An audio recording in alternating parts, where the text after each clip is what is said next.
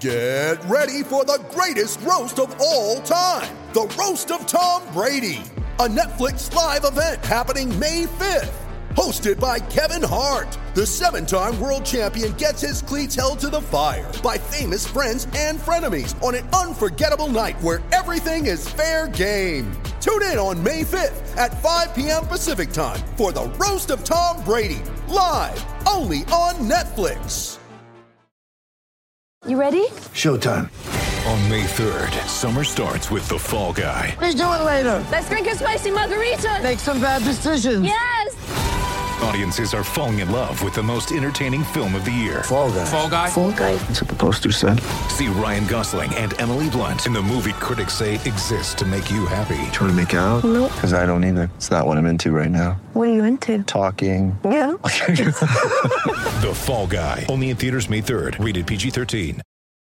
When you need mealtime inspiration, it's worth shopping Kroger, where you'll find over 30,000 mouth-watering choices that excite your inner foodie. And no matter what tasty choice you make, you'll enjoy our everyday low prices, plus extra ways to save, like digital coupons worth over $600 each week. You can also save up to $1 off per gallon at the pump with fuel points. More savings and more inspiring flavors make shopping Kroger worth it every time. Kroger, fresh for everyone. Fuel restrictions apply.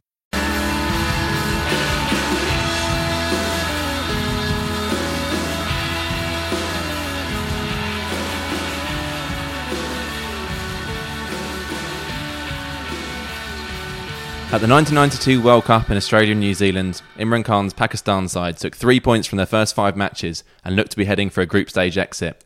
They went on to win 5 matches on the spin, defeating England in the final at the MCG. Sarfraz Ahmed's Pakistan started this World Cup with an identical record, 1 win, 1 no result and 3 defeats from their first 5 games. And today's 49-run victory over South Africa at Lords has given them a glimmer of hope that maybe, just maybe, history could repeat itself. Win their final 3 group games and Pakistan will be right in contention for a top 4 finish. As for South Africa, the horror show continues. After 1 win from 7, they are mathematically out of the tournament, with only pride left to play for. Pedestrian with the bat, lacking penetration with the ball, and uncharacteristically sloppy in the field, this has been a World Cup to forget for the Proteas. Welcome to the Wisden Cricket Daily Podcast, in partnership with Travel Bag, creating holidays packed full of memories since 1979. I'm your host, Joe Harmon, and I'm joined by our long-suffering South African correspondent, Daniel Gallen. Dan, 5 times we've come to you now, 5 times South Africa have lost. I guess I should start by thanking you for still picking up the phone to me. You know what, Joe? I'm maybe starting to see a little bit of a pattern here. Maybe me talking to you has somehow cursed these Proteas and played some role in their defeat. So this might be the last time we chat ever. It's starting to feel a bit that way. I messaged you, didn't I, when South Africa were about 90 for 1, when they were pretty well set, and I said, I think we're on for another close one here after 2 crackers yesterday. And then from there, it all just fell apart, didn't it? So again, I blame you. But they were looking in pretty good shape at that stage. What went wrong for them there? You know what? It's interesting. Just before that drinks break, Quinton de Kock and Faf du Plessis, as you say, were looking good. They weren't exactly peppering the boundary, but they seemed to be in control. And there was just a moment, the over before the drinks break, where Quinton de Kock hit a skyer out to cow corner and didn't run. He kind of just stood admiring his miscued shot. And Faf du Plessis ran and kind of had to shout at Quinton to snap him out of this trance that he was in.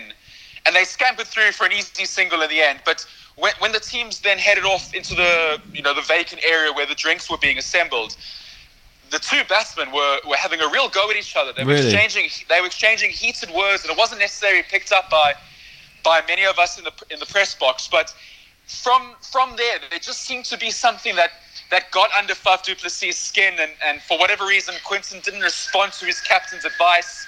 And that just seemed to change the tone. And I don't know what it is, but something clicked after that. And they came out after the drinks break, and it all just fell apart. It became a bit of a shambles in the end. That's an interesting example, Paquette. One from South Africa in the field that I noticed as well. Imran Tahir was absolutely adamant that he had an LBW, and he reviewed it himself. Without du Plessis even doing the signal. As it turned out, Tahir was wrong. It was actually going over the top, which I thought looked kind of like what was going to happen as he appealed. Is there signs that du Plessis' leadership is starting to kind of unravel a bit here?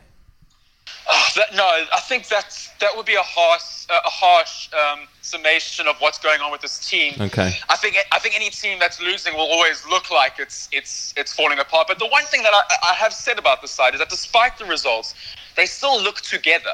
Despite the AB de Villiers scandal, despite results not going the way on the field, I watched them the way that they train, and I watched them the way that they interact with each other on the field. And yes, obviously a couple of niggles here and there, that's always going to happen. But they still look like a team that is pulling in the right direction. There's not really clicks that are developing, at least none that are obvious from the outside. So I don't think that it's Faf du Plessis' captaincy that's falling apart. I just think that for whatever reason, and once again, we might only understand this in the post-mortem after the World Cup, but for whatever reason, no one is in form except for Tahir and maybe Rassie van der Dussen. Yeah, I mean, as you say, Faf du Plessis, he handles himself well. I think he's handled himself well in difficult circumstances in this tournament. He's fronted up and he's been quite honest, I think. But that said, he has still overseen what is becoming a miserable campaign. What is a miserable campaign? One-day cricket often tends to operate in World Cup cycles. World Cups come and go and captains and coaches move on. Players decide to retire. Given how badly South Africa performed, do you think du Plessis might step away voluntarily, possibly? Maybe. He might stick around just because there's no obvious successor. I mean, I guess Aiden Markram would be the guy who they'd want to hand the leadership to, but the way he handled the captaincy against India in a recent series, and obviously his form of the bat doesn't guarantee his selection. No. I actually asked Faf in the presser, I said, what does this mean for your legacy? Because in the lead up to the tournament, people were myself included, was saying that perhaps Faf du Plessis deserves to be considered the equal of Graeme Smith, just purely because of his leadership potential and the way that he captains a side that is obviously not as good as the one that Smith had. Yeah. So, and he said he didn't shy away from it. He said that this absolutely affects his legacy, and then he said that this is that results in the field are embarrassing, and that it dramatically impacts how he will be remembered. So it's an interesting one. I don't know what will happen to Faf du Plessis. I would like to see him stay at least for another year, but what I would like to see happen is that an obvious successor is named almost before they even touch down back in Johannesburg. If they say, right, this is the guy who we're going to stick with and who we want to be captaining the side in 4 years' time, I would be comfortable with that person being a real vice captain, not just someone who tosses the coin in the absence of the captain, but someone who's standing next to Faf du Plessis in press conferences, someone who's standing next to Faf du Plessis in training and learning as much from him. And if that man is Aiden Markram, or if it's Rassie van der Dussen, who Faf has already championed his leadership credentials in with the press. Whoever that is, I would like to see an obvious successor, and I would like them to back that successor. I mean, whether South African cricket has the foresight to do something like that remains to be seen, but that is what I'd like to see happen. And what about Otis Gibson as well? I mean, the report's been the lead up to this World Cup that he's quite keen on the England coaching job. I mean, he's very, very well respected in the English setup after his time as bowling coach. The players love him, but if he indeed did want that job, this World Cup won't have helped his chances. And is his job with South Africa now under threat? Oh well, I mean, it's more than under threat. There's almost no chance that they'll renew his contract. I think under his leadership, they've put all their eggs in one basket. And when the fast bowlers were fit and firing, it looked like a great plan. But Plan B is such a I don't even know what that looks like anymore. I couldn't even tell you what other ways this team wins matches apart from fast bowlers firing up front. And even Kagiso Rabada hasn't lit the tournament alive, so you can't even blame it entirely on the injuries to Dale Steyn and Arnanik Nortje and even Lungi Ngidi, who was injured against Bangladesh. So no, I think Otis Gibson is definitely out of the South African job, and he's probably worked himself out of the England job. Yeah. Having talked about cycles there as well, when South Africa perform like this in a major tournament, do you have any concerns that players might think, I've done my time, and do what Carl Abbott, Dwan Olivier, Morne Morkel have done and sign Kolpak deals, particularly with Brexit potentially putting time pressure on this and possibly tightening that Kolpak loophole? Yeah, well, certainly some of the senior players, I mean, you would probably know better than me. I mean, I'm sure there'd be counties that would love to have JP Duminy, Hashim Amla, David Miller, who else is there, even Faf du Plessis. These are players who could, I mean, as I say, you'd probably know the county system better than I do. I mean, you certainly do. Oh, but they'd all command places, yeah. I mean, the jobs are there if they want them, that's the thing, yeah. There you go. So if they wanted them and the option was available, I don't think too many would begrudge them going even, because all these names that I've mentioned, apart from Faf, who has put in the odd performance, none of those other senior players have stood up. I mean, Miller was Miller is a continued source of frustration. JP Duminy hasn't got a game for a while. Hashim Amla, love him to bits. Great man, even better batsman. But he has just been a shadow of his former self, as I've said last time we spoke. So no, I wouldn't begrudge them going. And yeah, as you say, with Brexit looming, they probably will go. Well, sounds like South Africa's side might look quite different in the months and years ahead. But this was Pakistan's day. They put themselves right back in the mix for a semi-final spot now. So looking at some permutations, which is always a dangerous game, obviously, particularly when we've seen some of the results we have over the last couple of days. But Pakistan are now on 5 points from 6 games, 3 points behind England. If they can win their last 3 games, which is New Zealand, Bangladesh and Afghanistan, that would put them on 11 points and realistically leave England needing 2 wins from their last 3 games, which remember is Australia, India and New Zealand, all difficult games, to hold on to 4th spot. That's no easy task for England. Does all that, so obviously there's a lot of ifs and buts in there, but does all that sound feasible to you? Can Pakistan pull this off? I mean, Pakistan could have, of course, pulled it off. They could. Yeah. I mean, it's Pakistan. The old trope of you never know which Pakistan is going to turn up is, it rings true for a reason. They could absolutely go and smash everybody and win the World Cup and repeat it in '92 and the Corner Tigers and that old narrative. Absolutely. I mean, they weren't amazing today. I think let's be fair. I think it really points to how poor South Africa were. They were offered half volleys with the new ball routinely. Kagiso Rabada and Lungi Ngidi were just poor with the new ball, so their opening batsman could just lean forward and drive them down the ground and through the covers. And then Haris Sahel swung his bats and he middled a lot, and Wahab Riaz came and cleaned up at the end. But I don't think they weren't brilliant, but they were good enough to beat. To beat New Zealand is their next game, right? So I think to beat New Zealand, they're going to have to play better than they did today, and hold their catches. And hold their catches, yeah. Mickey Arthur in the press conference, so he's obviously beaming and smiling and really chuffed with himself and his team. And the Pakistan press, they're a ruthless bunch, man. The first question was, why do Pakistan continue to drop catches? And everyone kind of just laughed and looked at this Pakistani journalist and was like, mate, but maybe started off with a positive thing. And Mickey said it himself. He's like, guys, can you let me off the hook just for once? I don't know why they're dropping the catches. I saw that. I was going to bring that up, actually. I just saw on Twitter that a Pakistani journalist, I'm not sure of his name, asked Mickey Arthur why Haris Sahel was looking a bit tired towards the end of the innings. And Mickey Arthur understandably kind of went off on one and told him, why can't you be positive once in a while? I thought that did seem an extraordinary question. But Haris Sahel, really, he took Pakistan from what was looking like quite a mediocre score to what in the end was a pretty good one, and one that was too good for that South African batting lineup.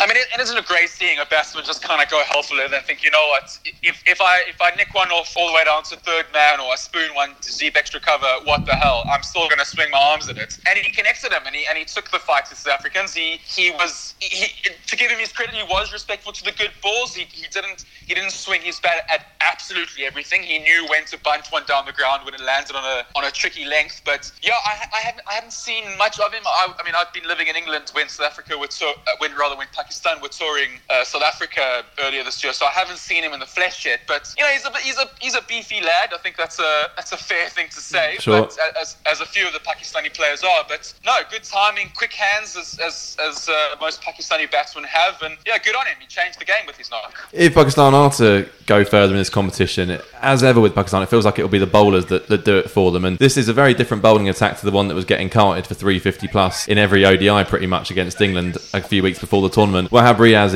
is reborn, 3 for 46 today, bowling rapid. And of course, Mo Amir is another 2 wickets, now 15 in the tournament. That's the joint leading wicket taker, along with Stark and Archer. And is bowling as well as he's done for years, really. Suddenly, Pakistan looked very potent with the ball in a way that we perhaps didn't expect they would do at the start of this tournament. That's right. And isn't Mohammad Amir's story just one of the feel-good narratives of Absolutely. this World Cup? Yeah. Yeah, looks fit, beautiful action. I mean, one of the joys of cricket is obviously watching a fast bowler, get his body moving as if that's what God intended it to do. And no, he looked really good. I'm really chuffed for him. I mean, the depth that he's had to bring himself from to come here and lead the attack for Pakistan is just credit to him and credit to Mickey Arthur who spoke about him in the presser as if like a glowing father figure, like a really proud father figure. Was just really, really pleased for him. And yeah, as you say, Wahab Riaz, gave a lesson on how to bowl at the death, which the South Africans have not yet clocked onto. He is searing Yorkers,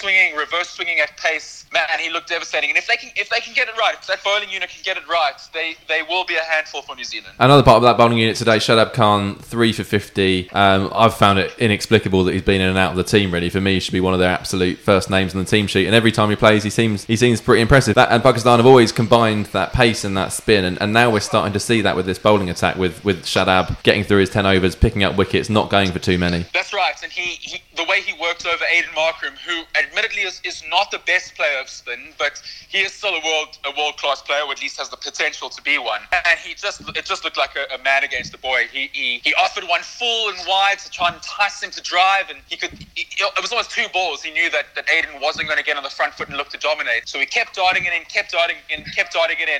and then just a little loopy flat one that probably would have enticed the drive, but because he kept pushing Aiden back, Aiden went back to try and cut it, and he just looked like an amateur cricketer playing an international cricketer. A really good bowler. Clever with his pace, which is obviously always a potent weapon for a spinner who knows how to use it, but is really difficult and takes a lot of confidence to vary the pace up in one-day cricket when the guys are looking to hit at you. So, as you say, this bowling unit really ticks all the boxes, doesn't it? Yeah, and it'll be fascinating to see how they get on against unbeaten New Zealand on Wednesday. That could be one of the games of the tournament so far, I think. That one's at Edgbaston. For South Africa, they continue. They have to continue. They've got 2 more games to play. They're playing Sri Lanka at Durham on Friday, which is a game that England fans will be watching very closely, obviously hoping that South Africa can pull something out of the bag, because, well, from an English perspective, they won't want Sri Lanka winning or Pakistan winning, because that really puts the pressure on them towards that back end of the group stage. Well, I wouldn't hold your breath as English fans. I mean, this is really... Do you genuinely expect South Africa to lose to Sri Lanka now on Friday? Is that no? I don't. I'm being facetious. I think that South Africa will beat Sri Lanka. I mean, I wouldn't even be surprised if South Africa go and wallop Australia now that it's done and dusted and there's officially no more World Cup on the line. Just to kind of go on about South Africa again, it's frustrating because these are good players, and I've seen Faf du Plessis and I've seen Quinton de Kock and I've seen Aiden Markram put in performances with the bats that set games alight and have kids staying up at night dreaming of one day playing for the Proteas. And I've seen Kagiso Rabada steam in and look like the greatest fast bowler on the planet.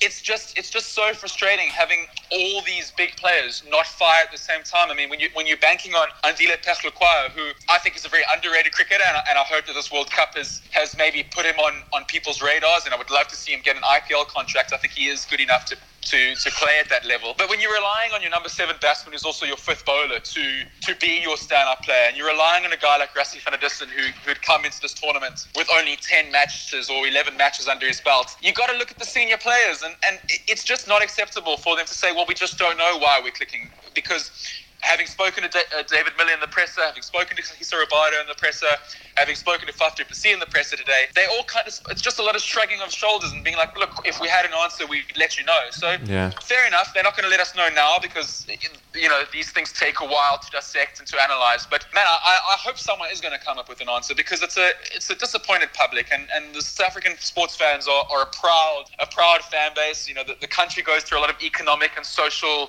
strife, and the sports fans give people hope. I mean, to quote Mandela, sport has the power to change the world. We all grew up on the rainbow-coloured Kool-Aid of Madiba, and we like to believe that sport does have the power to change the world. So I would like some answers, and I know I'm not the only one. Well, one player, to finish on a kind of positive note, one player who looks like he thinks he can change the world with every delivery is Imran Tahir, who in a poor side in this tournament has still been fantastic to watch.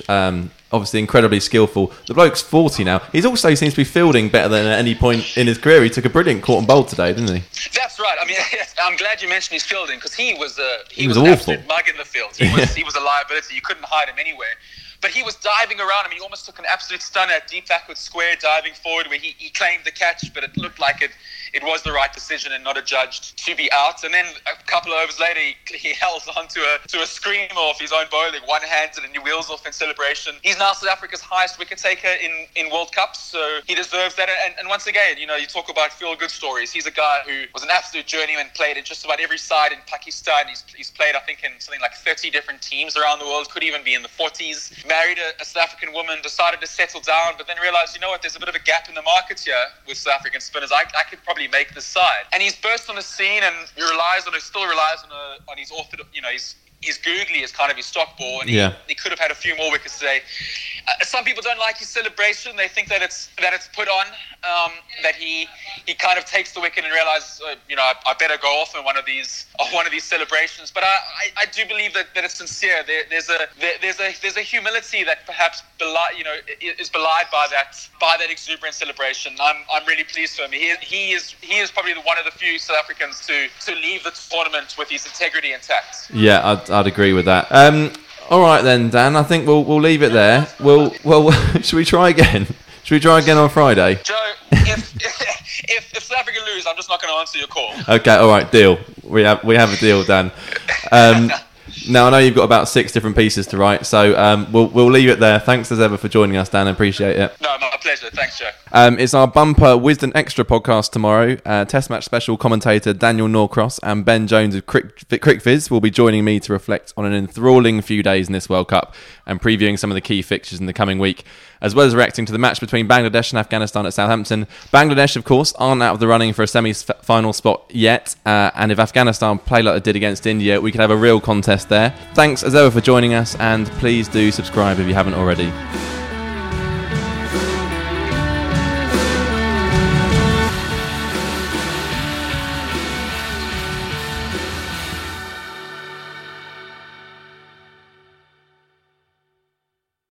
Sports Social Podcast Network.